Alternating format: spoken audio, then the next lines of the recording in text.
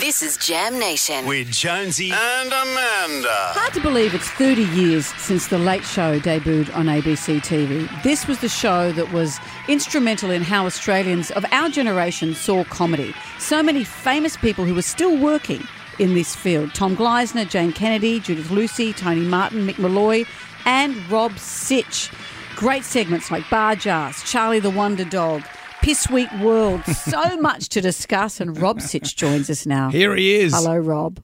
Oh, lovely to be speaking with you, Amanda. Wow. 30 years. When you set out, did you have any idea that you'd all still be working by and large together, but what a force you'd be? No, we didn't. And here's the advantage we had back then is that teenagers on a Saturday night were trapped at home.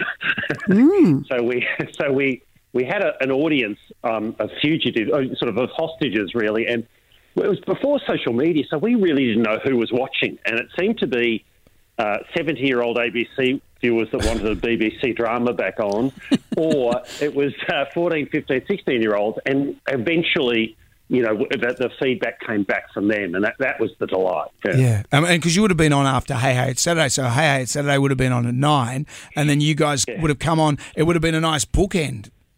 Yeah, well, Jonesy, I think by then, Hey had realised that late on a Saturday night was even too tough for them, so they moved to 7:30, and we used to come on at 10 o'clock live. Can you believe it? I mean, it was just madness. That's nuts. So doing it live, what kind of things went wrong? I remember watching the show and seeing Tony Martin say, I just left out an entire verse to that song. Well, back then we had, I mean, you guys have all done television. Now you've got auto cue. You look straight at the camera and the words come up on the screen for you. Back then it was paper. It was literally a physical paper that was rolled through. And we used to do these two sporting characters called Graham and the Colonel. And we'd write it the night before at midnight. And we'd go in and then we'd lose our place. And the auto cue sheet would go up, down, back. and eventually the auto cue lady put her head into the camera and looked at us and shook her head and said, I have no idea what I'm doing. Well, you know, I've got a confession to make. Back in the 90s, I was at one of the first radio awards, and I was just a gog. I was working at my first radio station, 6K Karratha. I'd been nominated for this award for being something alive, and I came along to the Big Smoke, and you know Brian Bury was there, and Stan Zamanek and Baby John Burgess. I go into the toilet, and there I see Tom Gleisner and Rob Sitch, you know, my heroes from the D generation. And you guys were at the urinal, and you turned around, walked towards me, and they said, "G'day, young fella, where are you from?" And I went, "Oh, Karratha." And you said, God bless you, probably got a tape in your top pocket. And I did, but I went, oh, no, as if I would. An audition tape? Because the boss said, when you go there, take along a tape in case you see some bigwigs, and you hand them a tape. And my God, Jesus, if you had handed it to us at that point, Jonesy, you'd be an accountant right now. I was worried you were going to pat me down. I thought, have you got a tape? Got a wire. I remember that night. I think they were sponsored. The awards were sponsored by Telstra. Yes. And everyone had to be presented the award by the CEO of Telstra, who had clearly never met heard a single one of us before. Brilliant. Is it true that the show wrapped up because of the Gulf War, that all the funding went to the newsroom? No, actually, the Gulf War, no, we were 92, 93, we were after that. And so the reason it wrapped up was really so simple. I mean, we only did 2 years, 40 hours. I mean, one season of MasterChef, they'd still have 15 cooks remaining. So I think Mick wanted to do a stand-up tour the following year, and we went, okay, fine. And then Tony goes, oh, if Mick's not going to do it, I'm not going to do it, fair enough. And then we all looked at each other and go, well, that's it. Oh. So it wasn't really the breakup of the Beatles, Amanda. It was, and was there overtures? Nemo. Was there overtures from the commercial networks? I'm surprised it never ended up on Channel 9 or 7.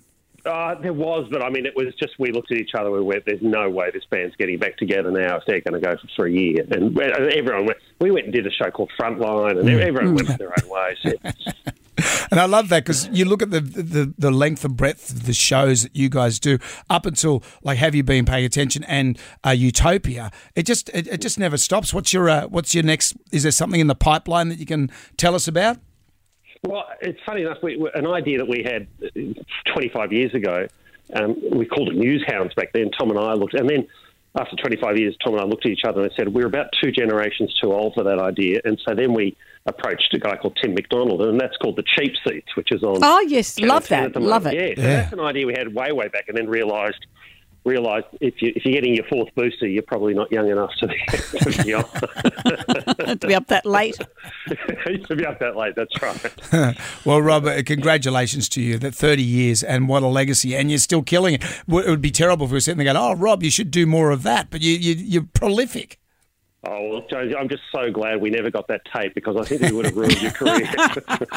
It's been fantastic following you guys on social media this week, and all the clips you've been putting up from the show. It's just been great. My favourite one is Jane on Sale of the Century. I thought that was one of my favourite ones. That was a long list. She was invited on to Celebrity Sale of the Century. I think Andrew Denton won that year. And that's how long some of these sketches took to plan. We said, we'll wait for it to go to air, and then we'll get Tony Barber in a van outside and pretend that she's getting live answers. So actually, funnily enough, it surprised me how much was planned looking back at it.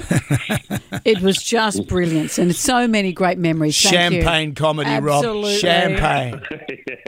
That was meant as a sarcastic comment at the time, but people have taken that to be sincere these days. That's what's happened, mate. Well, the tape's in the mail, and thank you for joining us. Thank you, Rob. Good day. Always great to catch up. Thank you. Bye. See you, Rob.